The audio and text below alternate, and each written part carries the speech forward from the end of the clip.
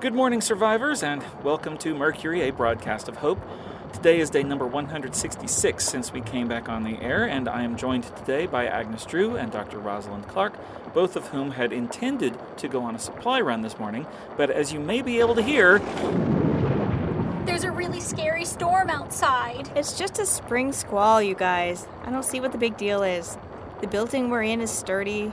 There were storms this strong before the zombies came, and nothing came of it. This one does seem to be pretty intense, though. But you know what rain does to them. They get so angry and unpredictable.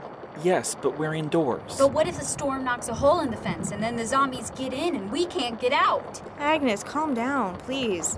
If that happens, which I'd like to point out that it hasn't happened yet, then we'll deal with it. For now, the only thing we can do is ride it out, and then when the rain stops, we can peek outside and see what the situation is. Dr. Clark is right, Agnes.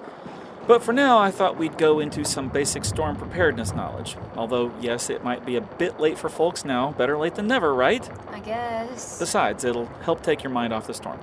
So first, since we're dealing with the daily disaster of the zombies every day, you probably already have some of this stuff, or maybe you never had it at all.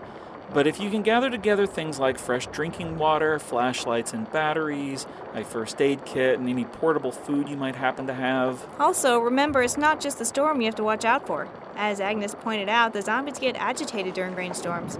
So be extra alert and be aware of the potential for flooding if you're in a low-lying area or near a river or lake. If you do need to evacuate your area, you'll want to... That was a close one. I wonder if we should...